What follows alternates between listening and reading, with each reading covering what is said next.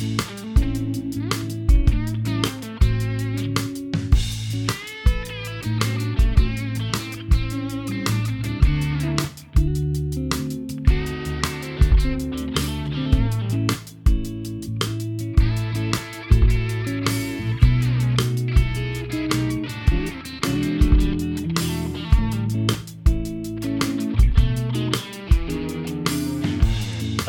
and welcome to Season 5, Episode 1 of the On Track podcast here in the spacious Flywheel studio.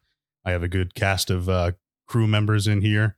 We're unsupervised this week. No Herb. Big trouble. So we just heard the voice of the person who's going to be leading us through this episode, Pete Perzo. That's some foreshadowing right there, isn't it? How are you doing today, Pete? I'm excellent, Sebastian. Thank you. Good. Thank you for being here. I appreciate the opportunity. What do you got for us today, Pete? So in the studio with us today, we have a couple first-year laborers. We've got Mr. Dustin Davis. Hey, guys. Good job. Thank you. I'll edit out that little pause there. No, the pause is good. It's all good. And we got Mr. Aiden Lane joining us as well today. Aiden, tell us a little bit about your history with the company. How long you been here? How'd you get here? I've been here for about 6 months, and it all really started when some sergeant guys stayed at my family's camps in Rockwood, Maine. Yeah. And my mom heard about that, and she's like, wow, that sounds like a real good idea. We can finally get him out of the house for a little while. So I signed right up, and it was really fun. I got to start working at Beckov West originally, doing that paving work there, and cleaned out some structures with Kevin. And from there, I went to do some jobs up north, like Northeast Calais, and the bulk of my time was spent at the Sappi paper mill, where I think a lot of that leader experience we're going to be talking about today is going to be coming from. But Excellent. a lot of that time was spent doing some messy work, but ultimately it was pretty fun in my opinion. Good. Kudos to the crew that rented your family camps up there in Rockwood. I assume they made a decent impression. Yeah. If your parents were willing to entertain sending their son to the company, so kudos to them.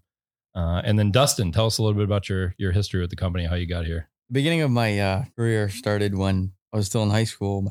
My best buddy, Aiden Brown, he came up to me when we were in the locker room, and when I was playing baseball, he goes, "Here, call this number. We're going to go work here." It was Pete's number. First thing I did, I messaged Pete, and we set up an interview, and Yeah, I thought it was a good idea. Happy to have you. So you know Caden through Tri-County in Dexter. Yes. Excellent. And both of you attended our June Sergeant Construction Academy. Mm-hmm. Dustin, what did you think of the academy process? It gave me a lot of foresight of what everything was going to be like. Good onboarding process? Yeah. I will say Dustin and Caden teamed up. We went to the Hannaford over here in Old Town and did some grocery shopping. And Dustin and Caden teamed up and crushed that activity. There wasn't a winner. It wasn't a competition. But if it was a competition, they would have won for sure. So, and Aiden, how about you? What did you think of the academy process, and how did it prepare you to enter the field? I mean, I enjoyed a lot of the field work. I didn't get to experience as much of the classroom portion, but what I did get to experience working with you and Kevin and the rest of the academy itself, it was just, I think it was really good at preparing us for the concept of having people who might not necessarily be foremen, but people who can still mentor us and guide us in how we're supposed to do these activities and make sure we get the job done properly and in a timely fashion and safely. Awesome. So now that we have our introductions out of the way, let's talk about our outline for today. We're going to talk about leadership for our main topic and go on to some shout out submissions. How many shout out submissions do we have, Sebastian? We have 3. A little light on the shout outs. It's been a little light recently, but I think people are, enjoying the time off, enjoying Christmas. So it'll get back up there. I think you're right. I think next week we're going to have at least 10. Yes. Yeah. We're going to see that explode exponentially. We've got some new employee owners to mention. Yes. And then one announcement, and then we'll close this thing out. Hopefully intact with all our parts and pieces. Sounds good. So main topic today, leadership. We're going to talk leadership. It's no accident that we have these two individuals in here to talk leadership today. So let me ask you, Aiden, first. What does effective leadership look like out there in Sergeant Land? Well, I think for Sargent in particular, you can see it in a lot of different ways, depending on how people choose to take it. In my personal experience, I've seen plenty of people who do perform a lot of leading from the front that you can see, where they will be the first people to jump in a hole, start shoveling, and just lead by example in that way. Just be right there, elbows deep in it with everyone else. And there are some people who prefer to take a step back and be more of a guiding force than just a lead by example type of person. They will direct you and make sure you know what you're doing, but ultimately leave like the decision making and a lot of that choice onto the person performing that action as well. Excellent. I'm glad you pointed out the way you did, Aiden.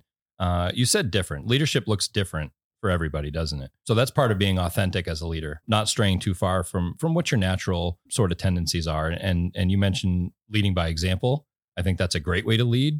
But it's also important to recognize different people lead differently, right? And it doesn't make it less effective. But no, great example. Excellent. And what about you, Dustin? What does leadership look like out there and on the projects? I'd say Aiden really got the gist of it. That's cheap. Yeah, we're not going to let you get away with that, Dustin. All the foremen I've worked with, people that go out of their way to help out and show you what to do. So they're investing some of their time and energy helping a new person or less experienced person kind of learn the process.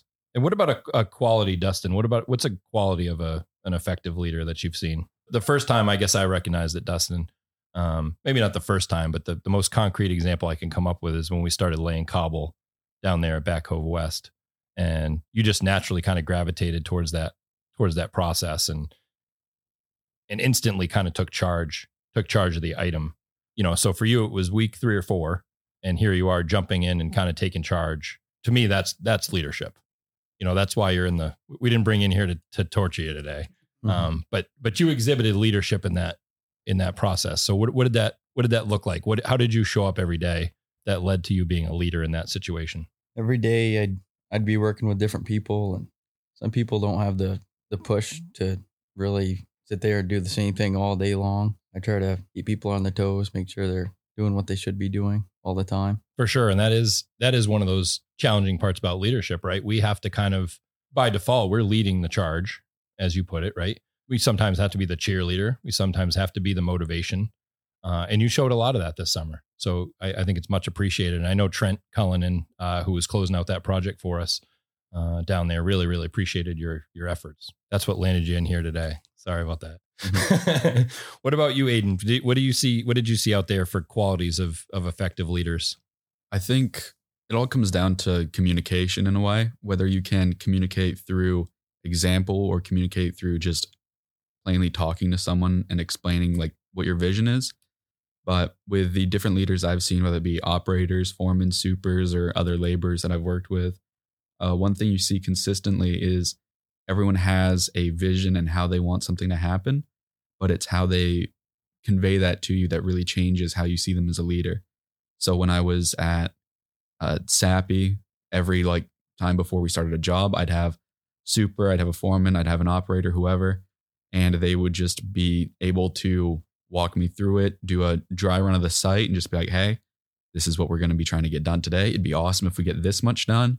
We need to, these are the steps we need to take in order to reach this end goal. And plainly explaining that and making sure that I, as a laborer, can understand that and make sure everyone gets it done well. Sure. Setting the tone, right? Yeah. Setting the tone, setting the expectation, making sure we're heading in the right direction. That's really what it is. It's direction setting a lot of the times, isn't it? Whether we're working on a cobblestone gutter or working on an addition at Sappy in some pretty tight conditions, it's setting the direction, it's setting the expectation, getting everybody moving. So let me ask the question to both of you, Aiden first. Who can lead? Who can be a leader? I think, especially in this setting that we have, where no matter what position you're in, you have started at just around the same level. Everyone came in and worked their way up to where they are now. So I believe everyone at this company, at least, can lead. So whether it's by example or by simply stating a new way to do something or a better way to do something, you can just plainly speak and say, hey, I believe the way we can get this done needs to change, and I think it can be more efficient, and not being afraid to say that, I think, is a big part of it. Yeah, I think you hit the nail on the head. Everyone is leading every day. And Herb's always said that. He's always said everyone is leading. The question is, which direction are they leading? And I'm glad you both recognize that. So, Dustin, I'm going to ask you a little bit differently. When you were leading down on that project, did you realize you were leading? Not really. I was just doing what I came to work to do. Yeah. In that sense, again, asking you, Dustin, is in that sense, can leadership be easy sometimes? It can be easy and it can also be stressful. Yes, for sure. And I'm glad you said that. So put a pin in that for 2 seconds. We'll talk about the stressful part in a second. Coming to work every day, bringing your best self, being consistent, that might be one of the most challenging parts of leadership. Would you agree? Yes. But when you do show up with your best self and you do go out there and do what you're here to do, right? People tend to follow. So that's leadership. That's leadership, whether you recognize it or not. So let's talk about the stress piece of it for a second. Since you brought it up, go ahead and tell us what that looks like out there. The stress part would be you got 5 or 6 guys on your crew and you're worrying about everyone doing things, and you can't always have your eyes on everyone at the same time. So you got to trust in each other. And do you think with that trust in other people, the stress kind of dies down some? Yeah. If you have people you can rely on consistently. For sure. Probably a little bit less stressful than this right here, huh? This is pretty stressful. Oh, yeah. I'll be honest with you. This is not what we're used to doing. But I'm glad you said it that way, Dustin. I think when we care, things can be stressful, right? If we didn't care, I would make the argument that it's probably not going to be stressful.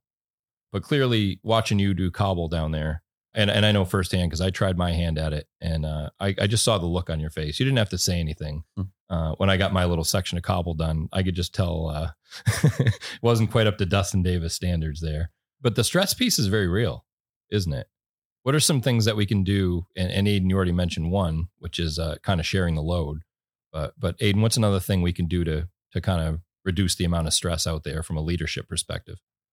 I think from a leadership perspective, one of the things you can do to manage the amount of stress you have is take it slow. I mean, I know it's something that's said all the time, take 5 seconds, take it slow. But in all reality, if you manage to do the project to the best of your ability and try to make sure you're doing everything you can right, even if something does go wrong, you can take it slow, address it, solve the problem, and just don't worry about it.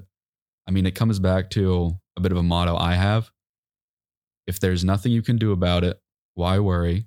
And if there's something you can do about it, why worry? It's one thing I've always tried to live by. There you go. But if you can do something about it, there's no reason to worry about it. I love that, Aiden, because, we've always said, don't worry about the things that you can't control, right? There's going to be things. Dustin, tell us some things that were out of your control this summer that might have hampered production on that cobble item. Would we get a lot of in June? Anybody remember? Oh, we got tons of rain. Yeah. So was laying cobble in the rain fun and easy? Nope. No. Dealing with your stones washing away on you and all your materials getting wet, all your tools. Yeah. So those cobbles were set in premix, right? Which is sand and concrete. Right. And that stuff can't get wet. Once it gets wet, what happens to it? Rock hard. It sets up, right? And I think when we were down there doing it in the rain, we were underneath tents and everything, which was great planning by the leadership down there, by the way, to set us up well. But we were thinking to ourselves, if it was just, 80 degrees and sunny, this would be so much easier. How was 80 degrees and sunny, Dustin? I wouldn't say 80 degrees and sunny was much better than the rain. But. Yeah. So it was one of two things down there. It was either raining or it was hot and sunny and humid. And neither one were very good conditions to be laying cobble in. A very manually laborious task, right? So those are things we can't control, right? We can get ourselves out of the rain by putting up tents, and those can get us out of the sun as well. But at the end of the day, we had to have that done, to get that project closed out. That ended up being on the critical path of that project. So, but yeah, pretty good thoughts on that. All right, so let's get going on shout outs. Who wants to give the first one? I can give the first one. Excellent. Blaine Miller IV says that he'd like to shout out Jeff Schock and Rich Otis for teaching a junior foreman the ins and outs of cut and fill jobs, plus how the job is broken down financially. Excellent. Jerry Grindle Jr. would like to shout out Preston Cole for stepping into his place in Portsmouth. Jerry says that the Portsmouth job site was a great place for him to get some seat time in the dozer. He also says that he's a keeper. He is a keeper. Good one. Last one we got here, Ryan Chapman. Ryan has a shout out for Tevin Allen. Ryan and Tevin put in 2 F-type structures and about 100 feet of Type C under drain.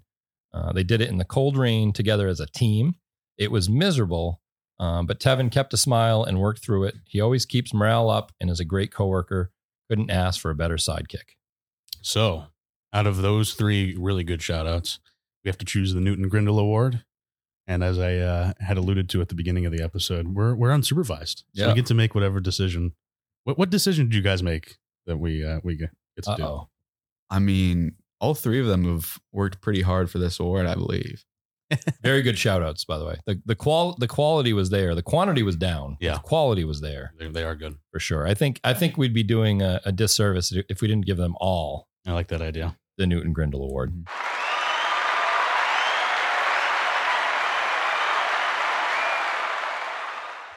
We might not be invited back to the podcast.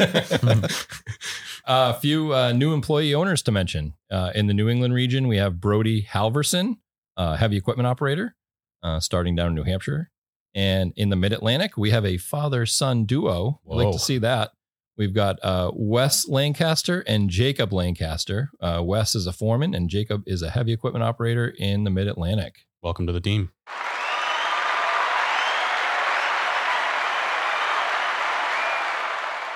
One big announcement to make. Yeah, my favorite. Happy New Year. That's a good one. So as you go write your checks, don't forget to put 2024 on them. Very true. You guys know what checks are? I think we read about them in history class once or twice. Oh, goodness gracious. Okay. Takeaway for today. I'm going to summarize our leadership conversation. By the way, I really, really appreciate both of you joining us in here. I know this wasn't at the top of your list of things you wanted to do today, but and we kind of ambushed you with it, but appreciate you coming in and taking part in the conversation. I guess the takeaway from a leadership perspective, anyone can be a leader. As a matter of fact, we are all leaders, whether we realize it or not.